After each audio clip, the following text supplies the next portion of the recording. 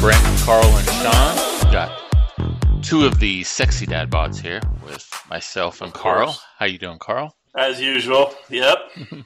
The best. The best is always saved for first, right? It is. Or is it supposed to be for last? But I don't know how that phrase goes. But, how you doing, man? I'm good. It's been a minute since we've been together. I know we did a small smidgen of a podcast when we were together down in Phoenix, which was really good seeing you guys. It's always good getting together. Yeah.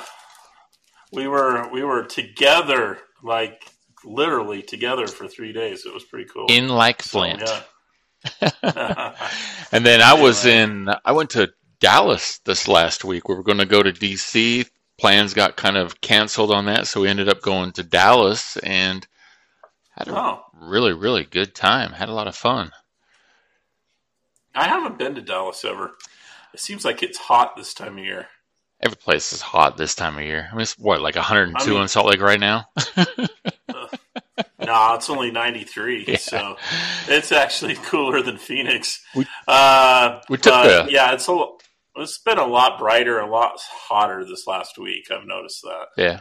So we took a tour of Jerry Jones's palace, his football stadium there where the Cowboys play. And I'll tell you, if you're ever in Dallas, that's definitely a tour worth doing. Even if you're not into sports, it's a very incredible place. It's pretty spectacular.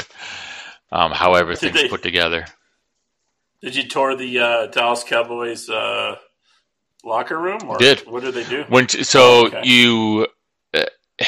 You go like out into the open area. You go upstairs, up high, and see stuff. They talk about the video board. You go down low and into the Dallas Cowboy. First, you go into the Dallas Cowboy cheerleaders locker rooms. Oh, yeah, that's the best place to be. And then you go over to the regular locker rooms, and all the players got their nameplates, and then you go kind of out onto the field level there, and one of the stops was inside one of the suites and stuff, and it's worth the tour. It's a very, very cool tour.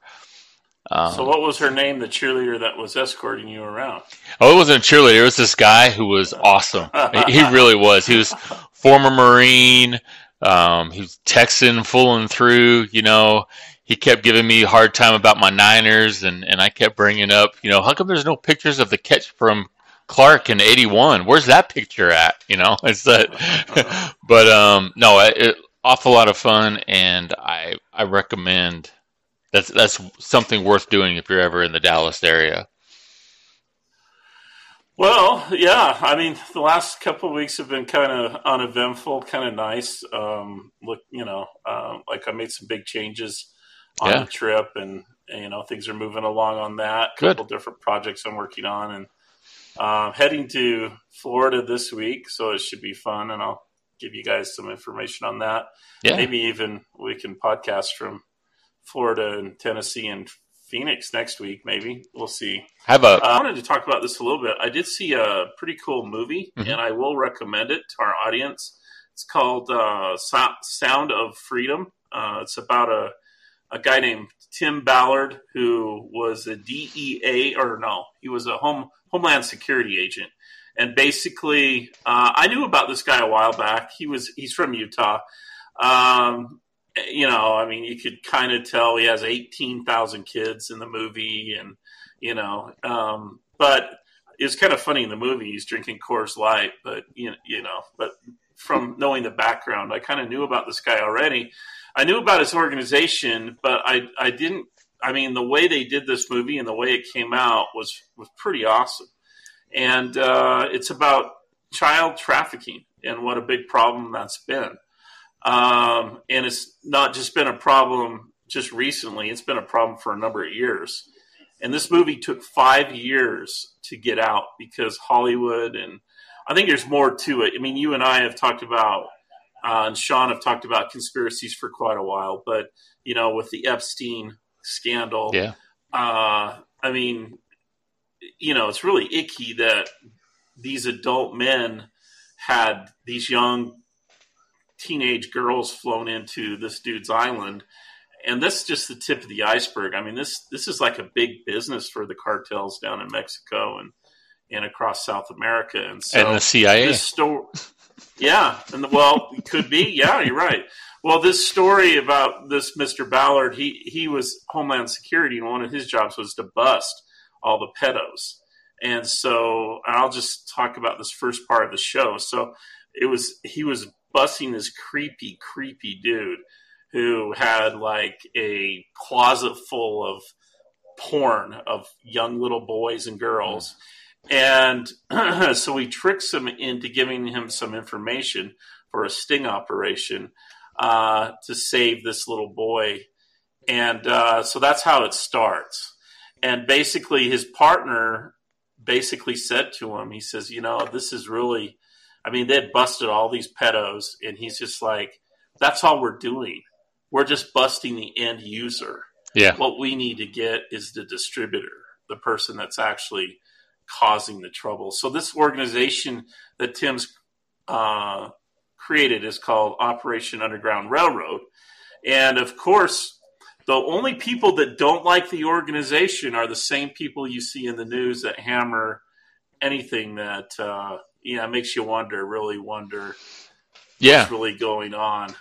I had seen something from Mel Gibson, who gave a very, very strong plug. I don't know if he's behind the movie or not, but he was talking about the guy that did Jim Caviezel. Is that how you pronounce his name? I have no idea. The guy. But Mel Gibson has said, I mean, and he's very, very blunt. He's like, we have a very serious issue going on right here in our own backyards with our own neighbors, and it is child sex trafficking. And he said, and what he says is the first step to eradicating this is making it aware. And this is the first step of making it aware. Go see, and then, he mentions the name of the movie. Well, just so you guys know, they don't show any actual child porn or anything that's too over the top. Mm-hmm. Yeah, it's PG-13, right? Yeah, it will piss you off. I mean, I was ready to tear someone's head off by the end of that show. But at the end of the movie, I mean, it has a good ending, I'll say that. And you go away. I mean, you bring some Kleenex because you will tear up. I literally cried a couple times because it's just sad. And these are kids outside the United States, by the way. Mm-hmm. And I know it happens here in the United States as well. But I just can't imagine living in some of these countries, being raised your entire life, and then having to worry about someone snatching you from your dad. Yeah. As you're sitting in your house. I mean, that's just crazy. They just come in and take them. And I've seen or I've heard some stories. How true they are, I don't know. But I've heard some disturbances that have taken place with the movies. For example, there were a group of ladies that were talking about on a TikTok how they purchased tickets for this. And then maybe 45 minutes later, they were refunded the money back. And so they called and they're like, what's going on here? And they said, oh, well, the power's out, and the air conditioning's out in the theater. And they're like, well, why didn't you just say that when you refunded the money and give us an opportunity? Like, we can still see the movie, right? And they're like, yeah, you can still see the movie, But just kind of, again, I don't know if it's true, but I've heard a couple little instances of where they've tried to curtail or not show the movie in certain places, which have drawn a lot of suspicion. The Rolling Stones came out with a terrible, terrible review of the magazine. The dude that did the review looked like he smokes pot every single minute of his life. But the point is, he just came out and just trashed it, and none of the things that he said were actually correct at all. So he didn't watch anyone who, I'm sure he didn't. I'm sure he just got talking points from someone. But if anybody, they are doing a pay it forward type program. So if anybody has a problem right now going to the movie theater because they don't have the money, it's okay because things are kind of tight right now. They do have a pay it forward program. It's called Angel Studios, ANGEL studios.com. Just look it up on Google. And you can sign up for some free tickets. And I recommend, while it's still in the theater, it's probably only going to be in the theater 3 or 4 weeks because it's just a small studio. But funny thing, first week, guess who has more money between Indiana Jones? Yeah, it outsold it. It's outsold them. Yeah. So that proves there is a market for people with good values who want good movies. And so that's why it's very important, audience, to go out and support these movies when they come out like this, and not just see it at home, but watch it out the theater. And plus, watching it in the theater was pretty good. This is a good movie.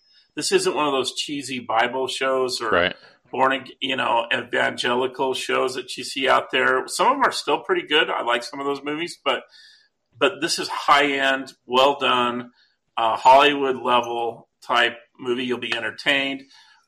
You'll cry. It'll make you think. And that's what I like most about a good movie, is it'll make you think. It was almost as good as Schindler's List. That movie was like one of a kind. You'll never see one like that again. But it was almost to that level. So go see it.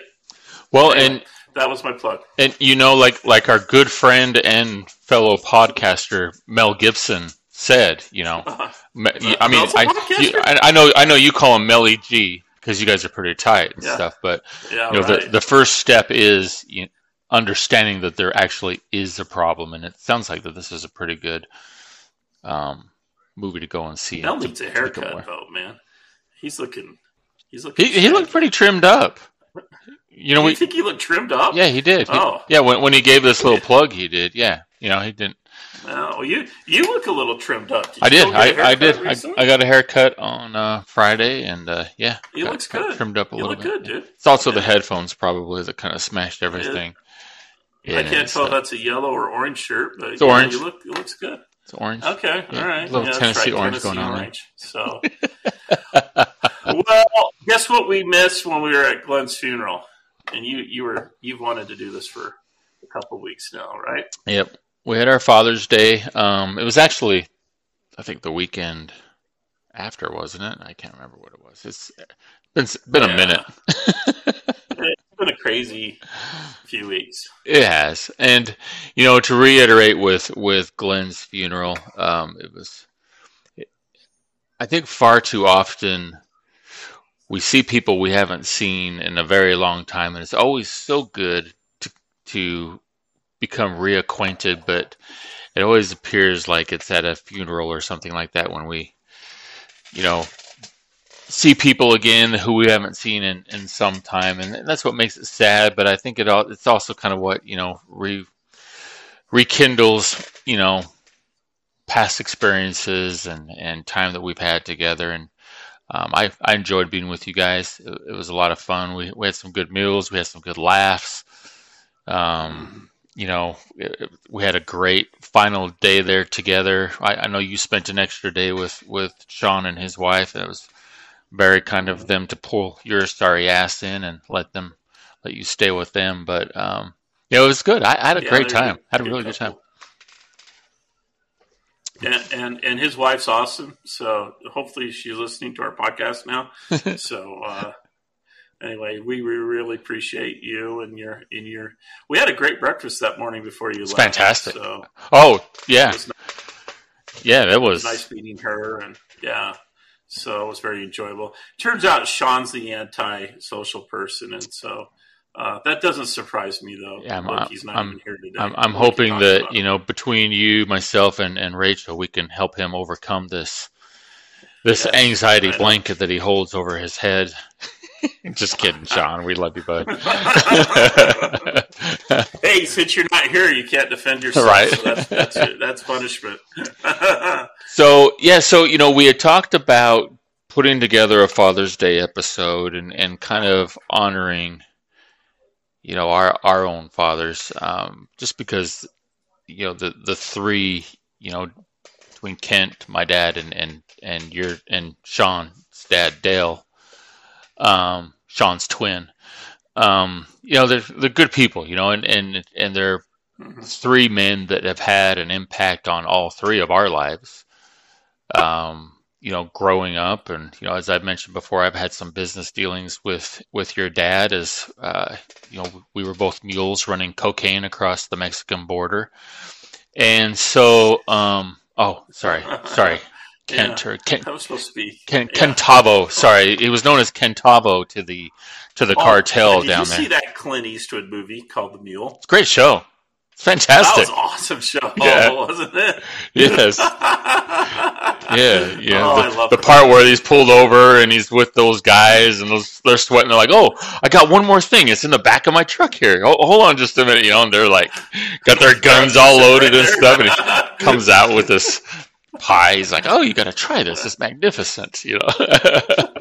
It's a great show. Yeah, the cartel was smart, man. That's how I'd have a guy like him running my money too. Yeah.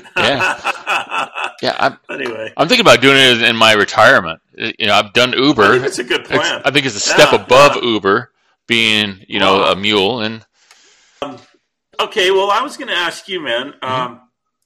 Funerals are tough for everybody, especially people who've had to do this more than one time, and I think each one of us, the three of us, have had to do that. But I've never had to do that with a father. And Shawn and I so far are pretty lucky. We still have our dads. And so I was wondering if it had impacted you a little more. And I could tell this last couple of weeks you've really wanted to talk about your dad, Brent. And so I'd like to ask you a few questions about him and your relationship with him. And, yeah, sure. And kind of get you guys' story. So basically from what I know about you is you were the whoopsie baby. Ripping the rubber. I think the scientific term is ripping the rubber. Yes. Yeah, exactly. How old was your dad when he had you? He was 45. So he figured out how to be a good dad by that point. That's good. Okay. So as far as, tell us a little bit about your dad. I mean, where did he grow up?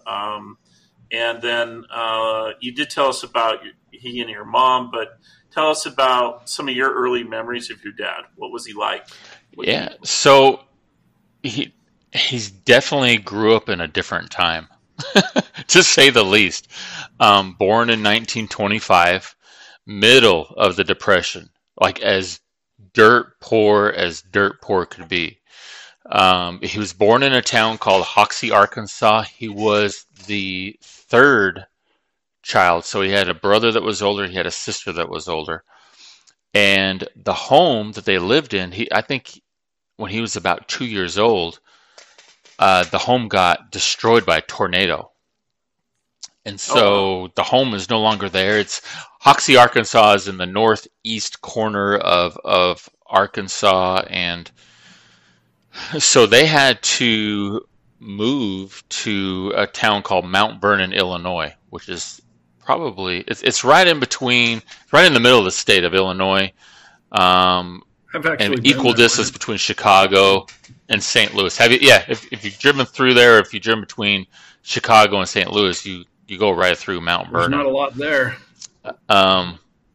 No, there's not. It is a bypass. But so that's where he grew up. The first home they moved into was a relative, and he talked about, I remember we met them once. They drove across, and we met them actually in St. Louis, and then kind of went through Mount Vernon, and he kind of took us on a tour of, the old area and stuff that he remembered. And the home he showed us the attic, and that's where the kids stayed. And he talked about it was so cold, but they had a fireplace chute, and what the kids would do is put their feet up on this fireplace chute to keep them warm at night, Wow.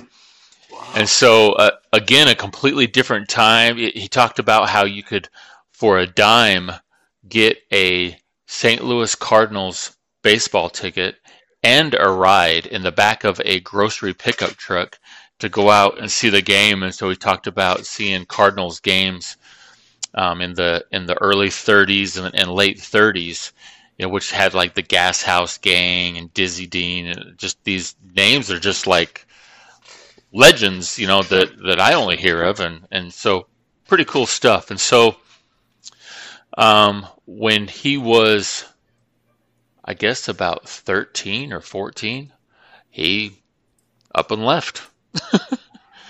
And just took off, had to go make a living, had to get money for the family. My grandfather worked for the railroad and was kind of off and on during that time. And this was the early 40s.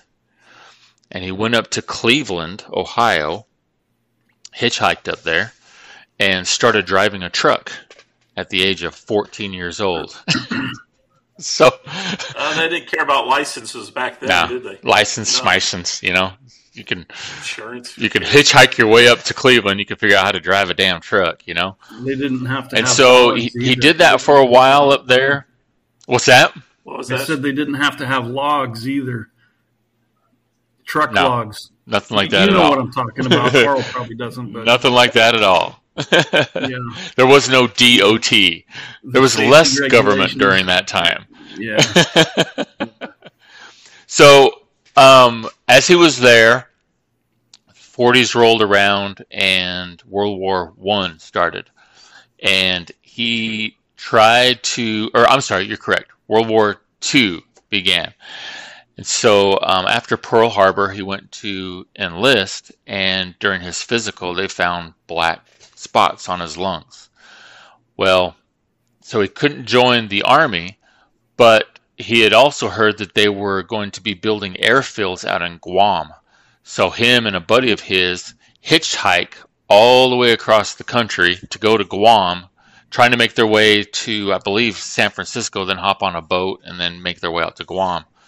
When he got out to Utah, past Salt Lake, in the middle of the desert, and if you've ever been out in Utah and traveled towards Wendover, you know there's that huge minerals plant like graphite, or I can't remember the name of it, but it's way off the interstate. Well, they ran out of money there, and so they had to start working for the mine.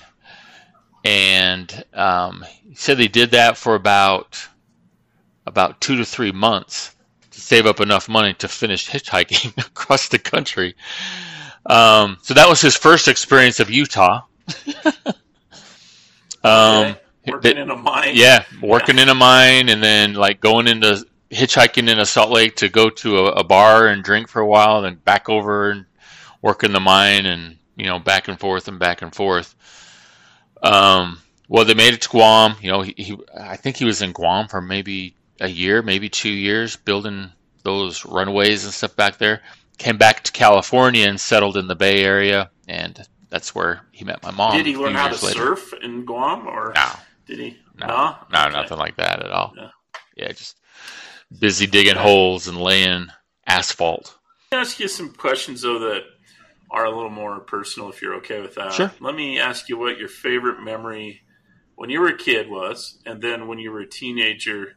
Was there something you and your dad liked to do together that kind of kept you guys close? So, first memory of your dad when you were a kid. I think the favorite memory was when he would come home, because he would be out for 4, maybe 5 nights at a time. And so there was always, it was either real excitement or real fear, because I was about to get my ass beat from all the stuff I'd done while he was gone.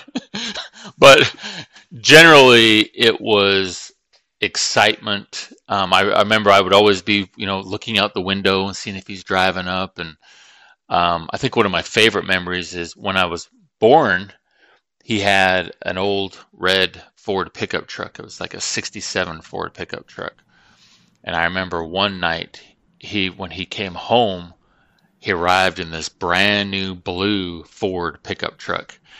And so that was like the coolest thing in the world, just brand new truck, and dad's home and all that stuff. And that's right on, man. Yeah. So, because of, how long he'd worked there and stuff, he'd always had a lot of vacation, and every summer, and, Shawn probably remembers this, I would disappear for about a month.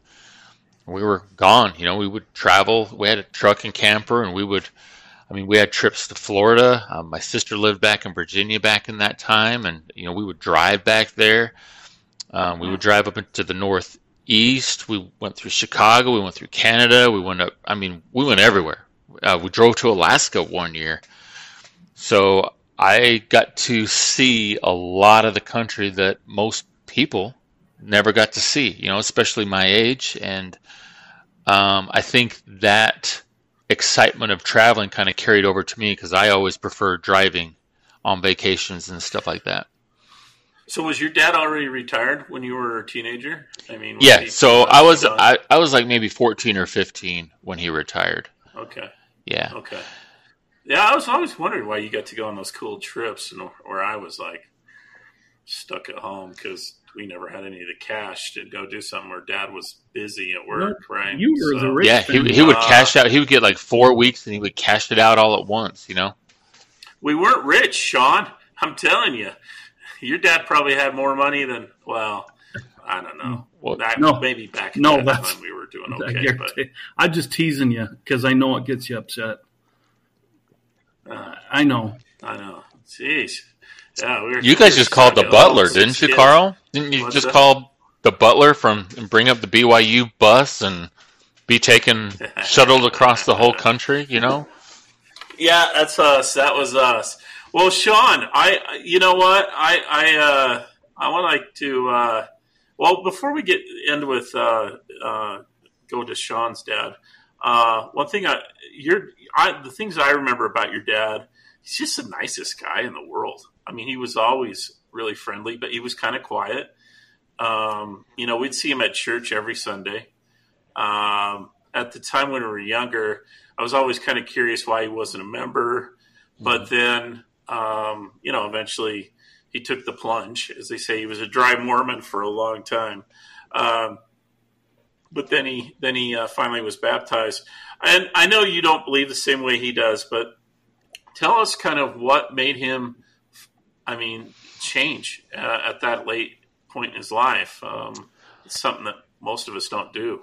So he wasn't born into a church. I'd asked him before, like, were you baptized? He's like, yeah, I was baptized, but I was just like baptized Christian. One of these down by the river dunking evangelical type of, Jesus saves type of deal. Like an old brother. So I think, like who? Like an old brother where art thou? Oh yeah, exactly. I've been. It was exactly like that, the way that he described it. Yeah, and I wouldn't call from what I remember of my grandparents, I wouldn't call them religious. A lot of people in the South, especially during that time and into like the 50s and the 60s, they became very interested in evangelicals like the Jimmy Swaggarts and people like that you would see on TV. So that was more their religious lifestyle, I guess you could say. They weren't church-going people. And so I think being in Utah for an extended period of time, being with my mom, who was extremely active, I think it was just one of those, if I'm going to do something, this might as well be it. He didn't not believe in it, and with everybody around and stuff that seemed to be active in it, I guess it just kind of, made sense to him. Finally said, yeah, let's do it. Yeah. Well, it's kind of funny. I look at the two, you and your mom, and then I look at you and your dad. The more I've gotten to know you, the more I think you're more like your dad. Yeah, you know how how I'll just randomly spit out crazy off. That's my dad. My dad was very sly and dry with a sense of humor. Like he would say something out there and it would just be funny as hell, but he would say it in the most monotone and straight-faced voice, knowing that it's funny, and that's what made it like 10 times funnier, That's where I'd gotten that from, is from my dad.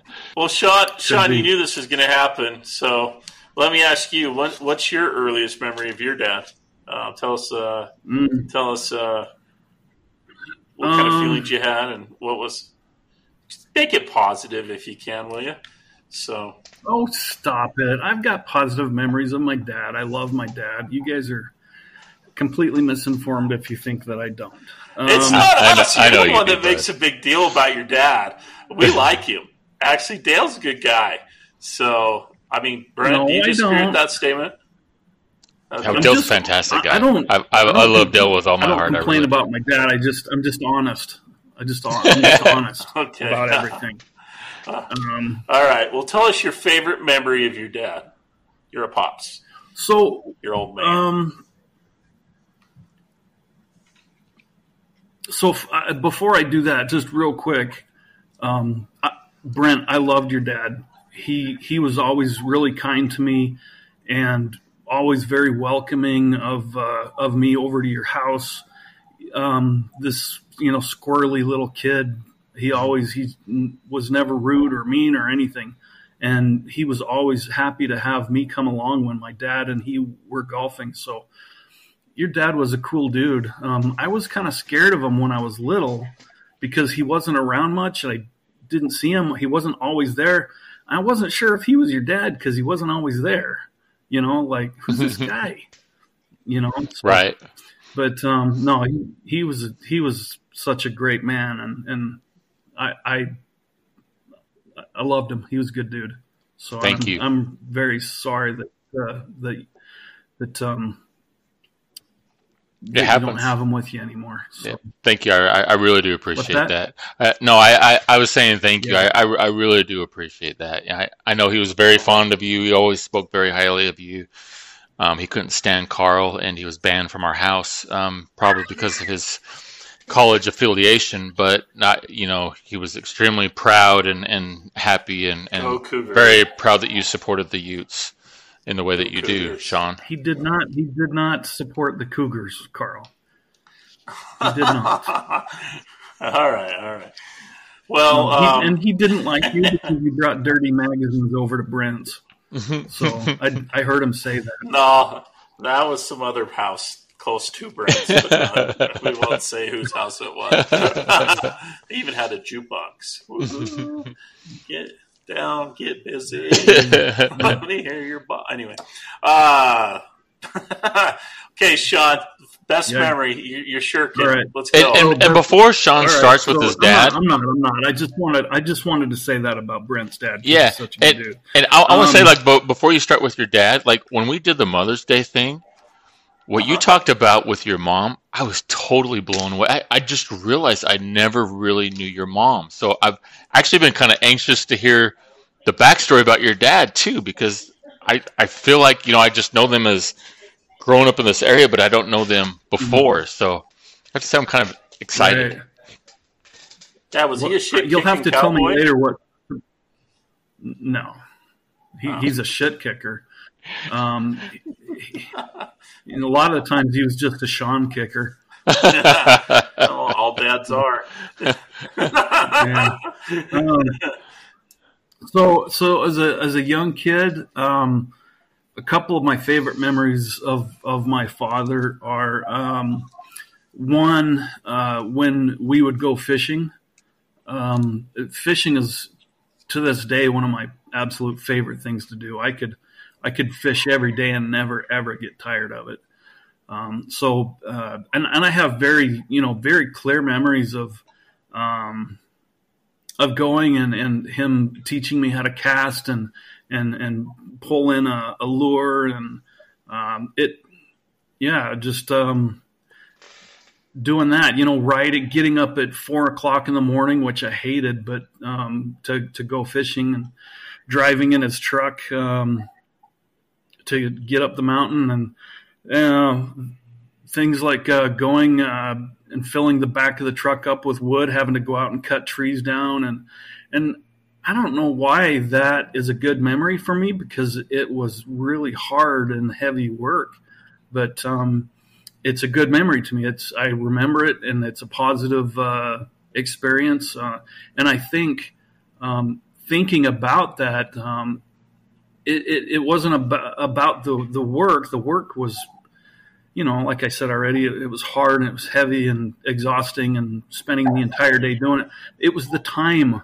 For me, I learned that spending time with people is the way that I love them. And so when I am able to spend time with other people that I care about, that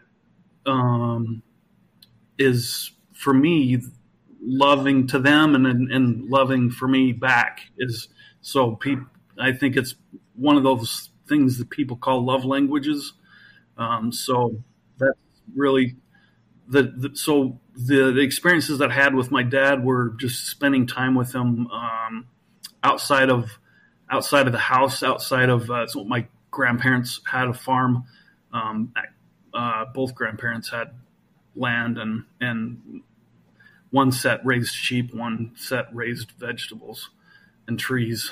So I spent a tremendous amount of time working, and so away from that, just spending time doing anything that was fun was special to me. The other thing that really stands out, when I was 8 years old, we went and saw Star Wars together. My dad would occasionally, like once a month, he would take one of the kids and have a special day with Dad. And one of the times that we did that, we went and saw Star Wars, and that was such a good memory for me. I took can't remember. I think both of my sons to go see one of the Star Wars movies when it came out, and for me it was like it just reminded me of everything that was important about that day with my dad, and I was trying to create that same kind of memory for my boys. So those are really, really important, and then there are other things that as you get older and things that are important that I remember, and what's cool about that? I ran. I'm sorry. Go ahead. I was going to say, what's cool about that, and it's one of these things that I've kind of talked about. Where as we get older, we realize things that we didn't realize when we were kids. And I'm not saying that like we were dirt poor and starving and anything like that, but you think about that time, young parents, a family of a bunch of kids, and being able to spend one-on-one time, with your child when you don't have a lot of money, it's priceless, and it's those, he created a moment with you from that, at that time, at that moment, you didn't think anything of it, but as you get older and you realize what the real circumstances are, you really gain a great appreciation of what was really involved with that, Yeah, that's true. That's very true. And we were dirt poor.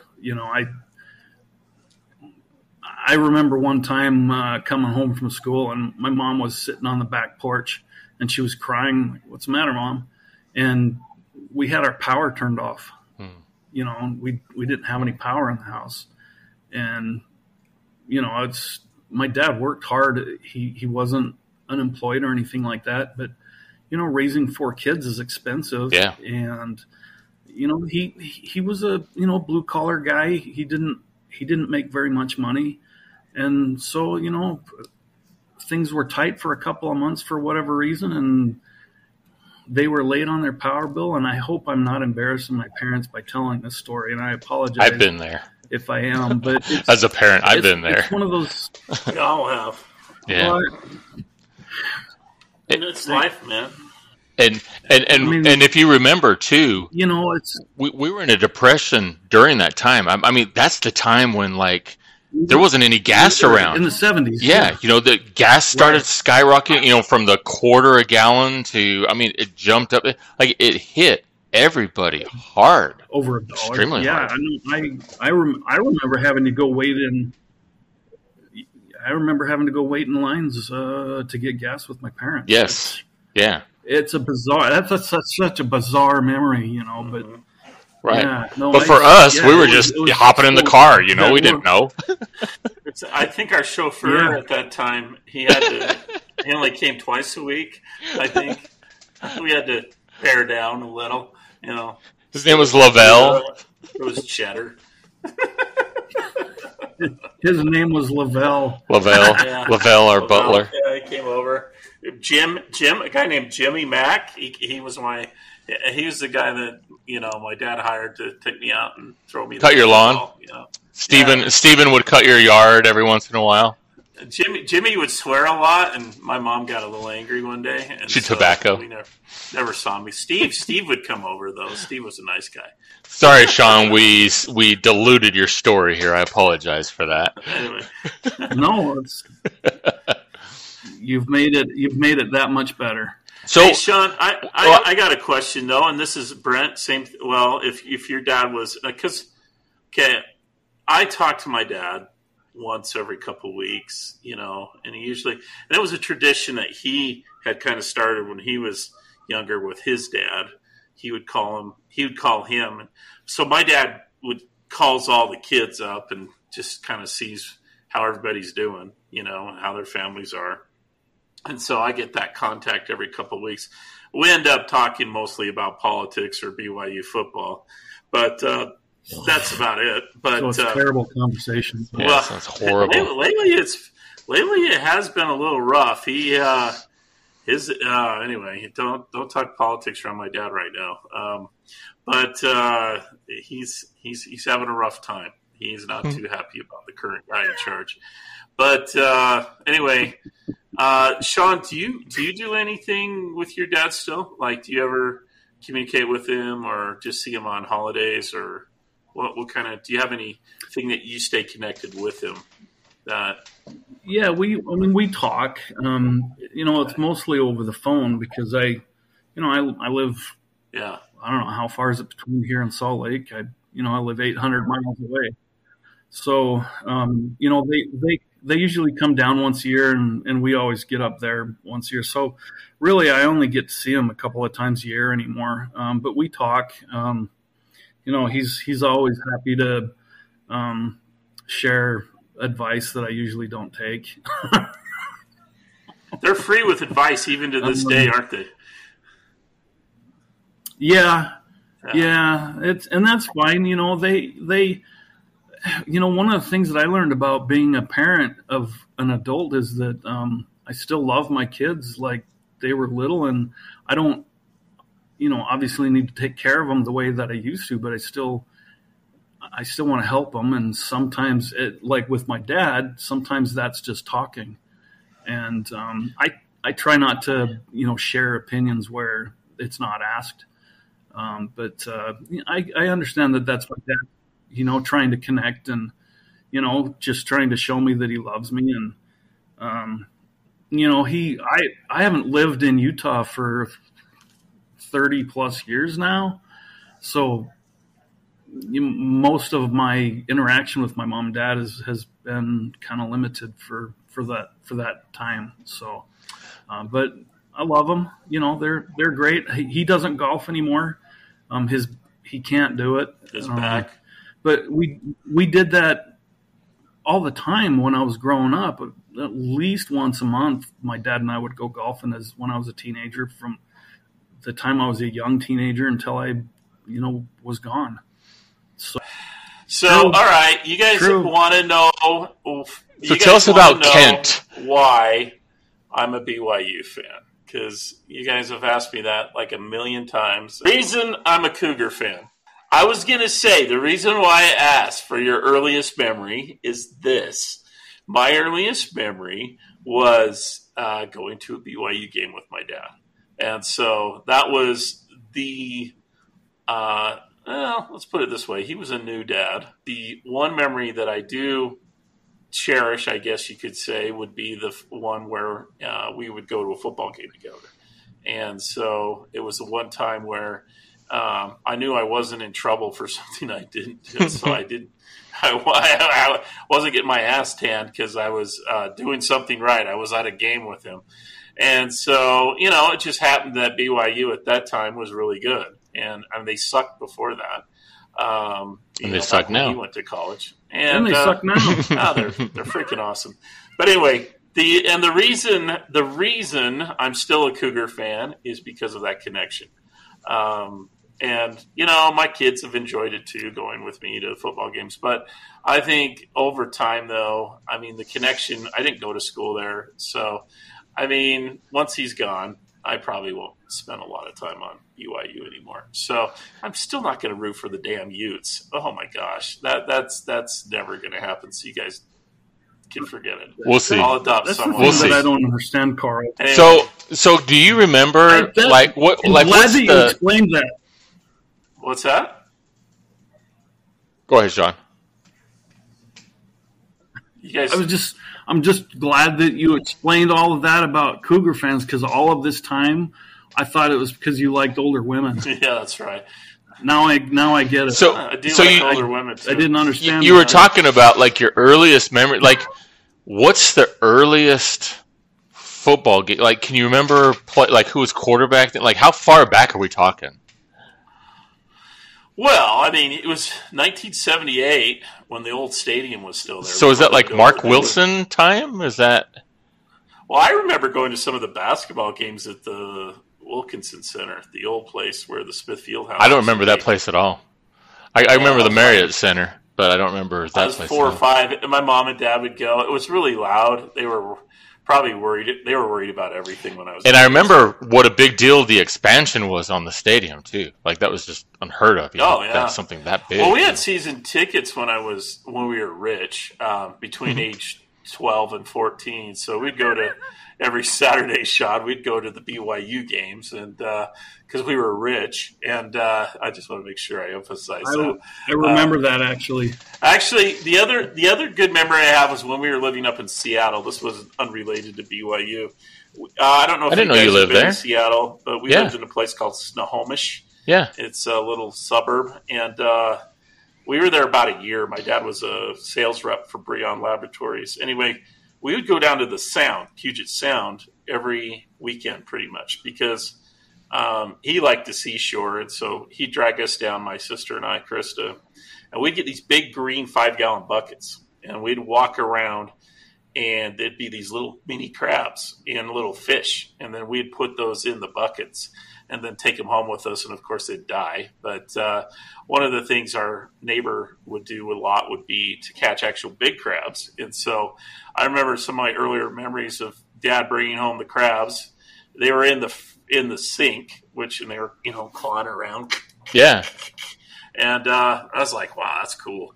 And then my mom would start boiling the water, right? Steam them. I'd be like, throw those suckers in there, and you'd hear them scream. Oh yeah. I mean, it was crazy. So I thought that was kind of cool. My sister cried, but I thought it was awesome. And, I had no idea you guys lived in Seattle. Oh yeah, it was. I didn't. It was really pretty. I remember, and there was a lot to do outside. However, it rained all the time, so in that way it sucked. So I remember being inside a lot. My dad. Okay, this is a funny kid story. So it was a rental house. It was up on a hill, and there was these 2 side streets. It was pretty busy streets too. We had these slugs.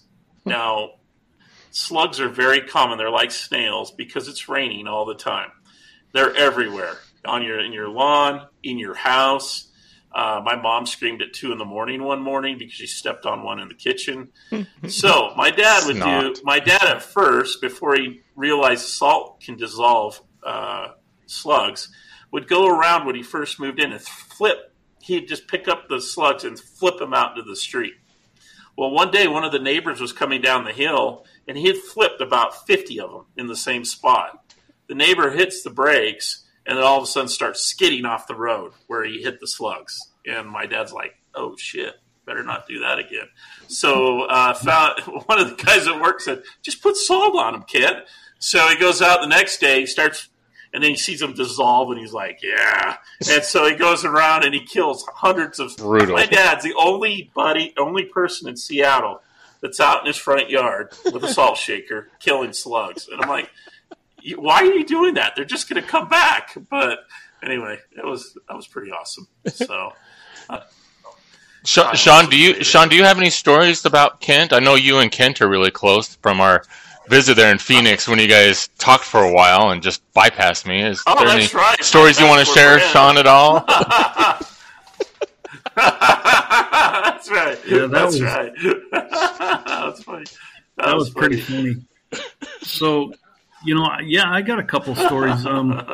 Two things that I remember really, really well about Kent. He was always playing devil's advocate. That's funny. He was always playing devil's advocate, like even in church. So like you go to Sunday school or something, and there's Kent, it's taking the other side of the street on things. And I always thought that was so. I thought he was the most interesting person there. You know how much it ticked my mom off, though. Oh my gosh, she's a rock like Brent's mom, just complete believer, and my dad scared the hell out of her at times. Well, I thought it was really cool. I just, he would say things that you would never hear from anyone else. And I always just liked listening to him talk about stuff because it was always something, one thing that I really hate is getting cookie cutter answers from people when you ask them a question. And you get that so much in we'll learn about it in the next Sunday school classes. Right. Yeah.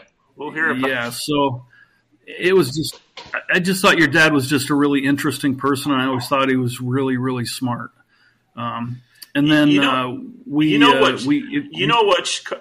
calling, Shawn, that kind of sparked that with him. I don't know. Let's see. It was the Tanners, Tammy, Melinda Morrill, Marty. I think was in our class, so I don't think he was in my dad's class, but it was the class a couple years ahead of us, and he taught them when they were in before the. Well, they were. Marty was ahead of us. Maybe, I don't know, but all I know is one of the things that he taught was one of the kids had said something to him. I keep hearing in church that I know this church is true. I remember him talking about that. They said, I don't know that it's true. Yeah, I don't remember which of his class said that, but my dad really thought about that. And he says, you're right. No one knows the church is true. I remember your dad once said, how do you know? Tell me. Yeah. Yeah. Are you just saying it because the person before you said that, and the person before them said that, and the person before them said that, and the person before them said that? I remember him talking about that once. I thought it was very, very you hear the 4-year-olds get up and go, I know the church is true. Yeah. I know Joseph Smith was a prophet. Yeah, right. Yeah, how do you know that? And I think after a while, it's almost like a catechism for Mormons, to get up that I know the church is true. I know Joseph Smith's the prophet. I love my mom and dad, and you do that from 4 years old to 16 or 17. And my dad, to 40 or 50. Yeah, it drove him crazy. And I think his message resonated with the youth our age, and it didn't resonate as much with the old guard in Sunday school, in the older adult class, but they loved it. Some of them really loved it because he made them think. And that's one thing I will love about my dad is he always made me think. So no, but I think one of the things that he taught us, or that I learned from him, was, and it's something that I still adhere to today, is don't believe something just because somebody tells you it. Like, look at it, research it, find out for yourself. He's always been that. Look it up, and if you believe it after you read about it and go through it, then that's what you go with. But don't just accept stuff because somebody tells you to. You don't have to do that. Don't be a lemming. To this day, I live like that. I definitely remember him talking about not being a lemming. So the other thing that I remember about your dad, and that is a really good memory of mine, when we went to Zion's Camp, our infamous Zion's Camp. Oh, Zion's Camp. Yeah, that was fun. Yeah, so I mean, he was a funny dude. I mean, he said he he joked around with us a lot. I mean, I just thought your dad was so much fun. And, he we even played bought poker. the pennies from Zion so we could gamble. Played poker. Yeah. Played poker with us. And he's standing. I don't remember playing poker before. I think I had maybe a couple of times, but I didn't really understand the game. And so we're sitting there playing, and the only thing that I knew how to play were, twos or having a pair and, and all of that other stuff. So if I had groups of cards, so twos or threes or fours of the same suit, right? That's all I knew. I didn't know anything about flushes at the time or anything. And so your dad's standing behind me, and I had a royal flush, and I folded, and your dad lost it. A royal flush? I had a Dude, you should have gone all in. Dad's like, do you know how rare that hand is? Why did you do that? I can't believe you just threw away that hand, Shawn. You know how many years I played poker? I have never had a royal flush. So you threw away a royal flush, Shawn? Apparently I was just... Oh. I didn't know. And that's why your dad was having a cow. He was having a cow because that's what he said. Do you know how rare that is? The problem is you're playing with a bunch of kids that play. Well, I don't know. When you were growing up in the church, were you ever told that playing cards were evil? He was disgusted by me. Were you ever? When I was little, told playing cards were evil? I was. I heard some. Yeah, when I was little. Yeah. Yeah. Spencer Kimball said that face cards. Spencer Kimball. He said that face cards had the influence of the devil. Anyway, hey man. So I want to ask you guys a question because we're all fathers ourselves here. So I found in raising kids, I would always have these moments of, you really shouldn't be laughing at what's going on here because you have to be an adult here, but oh my God, that's really awesome that happened. So I want to ask each of you if you've had that moment and what that moment would be. Like with your kids? Yeah. Is that what you're saying? Yeah. You as a dad with a moment where like you had to act like a dad, but what they did was actually really kind of funny and cool too. Oh, I see what you're saying. Or what's a legit parenting moment that you had with your child that you look back on and is like, God, that's just ridiculous. That's a good question. I think you want to say yours. Yeah, go ahead, Shawn. Go ahead. No, I said Brent. Brent should say his because I got to think. Go ahead, Brent.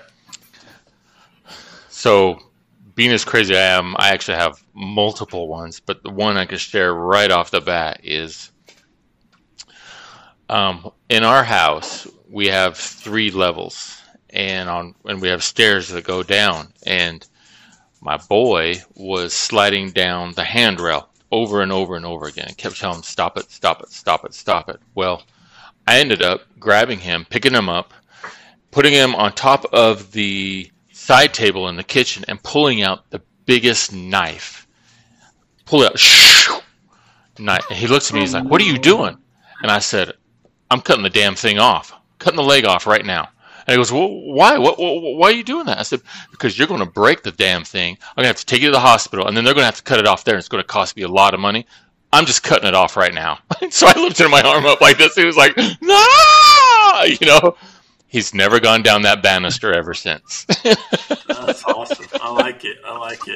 Okay. All right. Well, that does. Oh man, my dad used to tease me about a square needle. He'd take me in and and when I was being a little shit, he'd be like, "Yeah, I'm going to take you in and you're going to get a square needle shot." I'm like, "What do you mean square needle?" He says, "The needle is actually square. It's going to hurt real bad, and it's big." Square needle. Oh, jeez. That worked. It worked every time. That's what your dad did. Square needle, man. That's what your dad did. What did you do?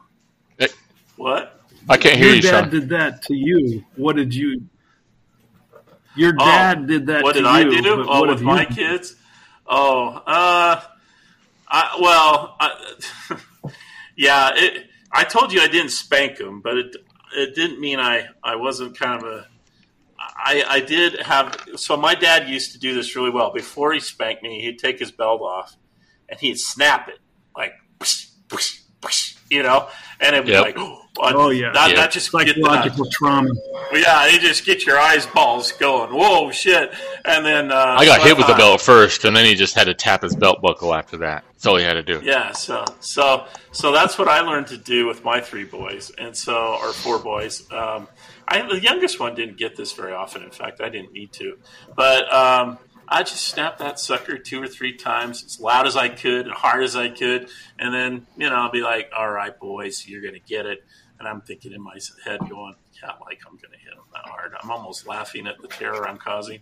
And then I'm thinking, that's probably bad to be thinking that way, Karl. You shouldn't be delighting in your son's terror. But it worked, if I could get the mama not as unhappy and get her settled down so she's not screaming at me and the kids, and they started behaving, then my life was a lot better. That I could go sit in the room and watch TV without having to be disturbed by it all. That was all it was about, was just shutting them up so I could get back to my TV show, so I could decompress after work. So I don't know. I think the most fun I had was with my daughter. She was 16, and the guy that came over one night, she'd been out with him before, but he had never met me. And I'm a big guy, as you guys know. And so he comes to the front door, and he's this little skinny, what are the latte boy kind? My daughter. Soy boy? Latte boys for some reason. The soy boy. Anyway, yeah, I think his name was Brody, but she ended up with him for a while. But anyway, he comes to the door. Is Brody still a boy? First real date, and he answers, and I said, "Yeah, who are you?" He's like, "Brody," and I said, "What do you want?" He's like, "I want to go. I'm supposed to go out with Mindy." I'm like, "Oh, really? What time are you going to bring her home at?" What time should I bring her home at? 10:30. It was like 9 o'clock already. And I'm like, he's like, 10:30? I'm like, 10:30. And I said, you want to come in my living room? You want to come back into my den? I've got my gun. I'm polishing it. He's like, no, that's okay, sir. I'll get your daughter home at 10:30. I said, and then my wife's giving me shit behind, my back, and then my daughter comes up, down the hall. She's like, "Dad, stop it." I'm like, okay. So he got lucky, but he did get her at 10:30. She came home at 10:30, so I had to give him credit. But that was the last time I had any control of that. And then what's the most uncomfortable thing as a dad is hearing about your daughter's sex life. Yeah. And then being told to shut your damn mouth by your daughter and your wife when you have a problem with the whole thing, and feeling like a complete heel. That is one of the most difficult points of being a dad. I never want to go through that again. So I was blessed with just one daughter. So yeah, I mean, as far as the guys are concerned, they're all pretty good boys, but I've always told them there's a box in the closet. It's got something called a prophylactic. Go get, I showed him one time how to put it on a banana, and I said, that's how you use it. I don't want to hear about it. I don't want to know about it. But if you get someone pregnant, I'm going to have to kill you. So just make sure you don't do something stupid. And that was it. I haven't heard anything else from them since then. So it's been several years now. So it's been very peaceful. So you haven't worn a dress to meet any of their boyfriends or girlfriends at all? You haven't done that? Oh, hell no. Yeah, hell no. You have? I have, yes. Oh my gosh. Did you really? I did, you dressed up in a dress? I did. I met Bobby's girlfriend that he brought over once. I come walking out wearing a dress. just acting just as normal as everything. You know, I'm like, hey, how you doing? I'm Bobby's dad. How does this make me look? You know, she didn't know what to think. You know, did you put he's just shaking his head. He's like, That's funny, man. Their eyes must have just popped right out of their skulls. Shawn, did you ever have any of those experiences? I wish I had done it. Yeah, I mean, so when my daughter, can you guys hear me okay? Yeah, much better. You can hear me okay? All right. So my baby, she actually gets mad when I call her my baby now because she's 18. Dad, I'm 18. I'm not a baby. Okay, well, you're still a baby. You're still my baby. Anyway, when she was little, and apparently, and I actually do remember this now, but I didn't when she told me at the time. She was losing one of her teeth, and she was afraid to pull it out. I think she was afraid to pull it out. And I told her, you know what? Go wrap a string around it in the bathroom, tie it to the door and slam it shut, and that'll pull it out. And I don't want you to come out of the bathroom until you've done that. And, you know, I was just kidding, of course. And she told me that she sat in the bathroom and cried for like an hour because she thought I was serious.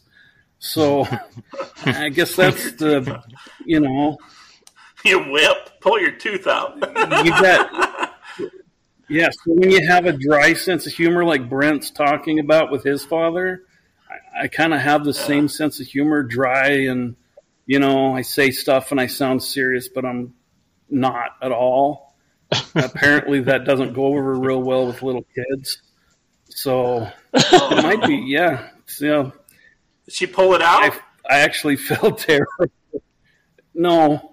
I think she finally came out and said that she couldn't do it. I can't do it. You've been in there all this time? You know, just not good. Not good. I'll tell you, there's a story I can't tell, but being dad's a awesome, I think awesome we all have thing. those. Yeah, but it is, and you know, I think that's the best thing about my life has been being a dad. I mean, that I don't think I would have traded that for anything. And my kids all know that. You know, I mean, you know, I wasn't a great husband, I guess, but I have been a pretty good dad. So, you know, I hope my kids just, you know, that's the only thing I hope they take from it is it's okay being a dad or a mom, and being dad is just awesome. You guys all are good dads too. I know you guys love your kids, and I don't know. Am I wrong in saying that it's the best experience a guy can have in life? No, it's the best. It's from the moment you first hold your child, you know, in your arms, you feel the change over you. You know, you wake up, you know, and I think that's a tribute from, you know, the three of us being raised from great fathers themselves, you know, kind of passed down to us, and now recognizing that we're now in those shoes. And believe me, anybody who is stupid enough to think I could be a great father is really insane. But, you know, I mean, you must have been a fun dad, though. I must admit, too much of a kid still, you know. But it's still those times of discipline when you got to be a dad. But sometimes you just like look at this stuff and you're like I've said to Tracy numerous times, I'm like, oh my God, like we need to really punch him, but oh my God, that was awesome. Well, okay, who would your kids think are meaner, you or your wife? Who is the best disciplinarian? Oh, my wife. Yeah, I was going to say that. Yeah, hands down. Yeah, okay, all right. And Shawn, you and Rachel, who was the bad guy? Who was the good cop, bad cop? Let's put it that way. I think it was pretty even. Was it pretty even? Level playing field. All right. Yeah. I mean, it was pretty level. It was pretty even too in our if you house. Ask him, when they were little kids, I think I enjoyed the fact I had to work a lot and she had to stay at home with them because that would have driven me batshit crazy. But I think they did her a few times. She paddled the hell out of them a few times. So, but I don't blame her. They would drive me crazy. But as they're adults and as they're teenagers, I mean, I've had a ball. So, well, guys, hey, this has been great. I got to get to dinner. Speaking of being a dad, so I still. It was good, guys. Great catching up again with y'all. Yeah, it has been. All right. Well, hey, we should, audience, get back to a little more regular schedule. Person, by the way. What's that, Shawn? I said you both look so much better on camera than you do in person. Smell better, too, probably. Hey, that was a fun trip, though, guys. It was fun. It was very good. The only thing, it was kind of the rotating sushi part that kind of got me a little bit, but other than that, it was a fun time. What? It was good. I know, I had a good time. It was good. I'll pick the sushi next time. Yeah, you pick the sushi next time. All right, guys, you have a great weekend. Great talking to you guys. We'll get back at it next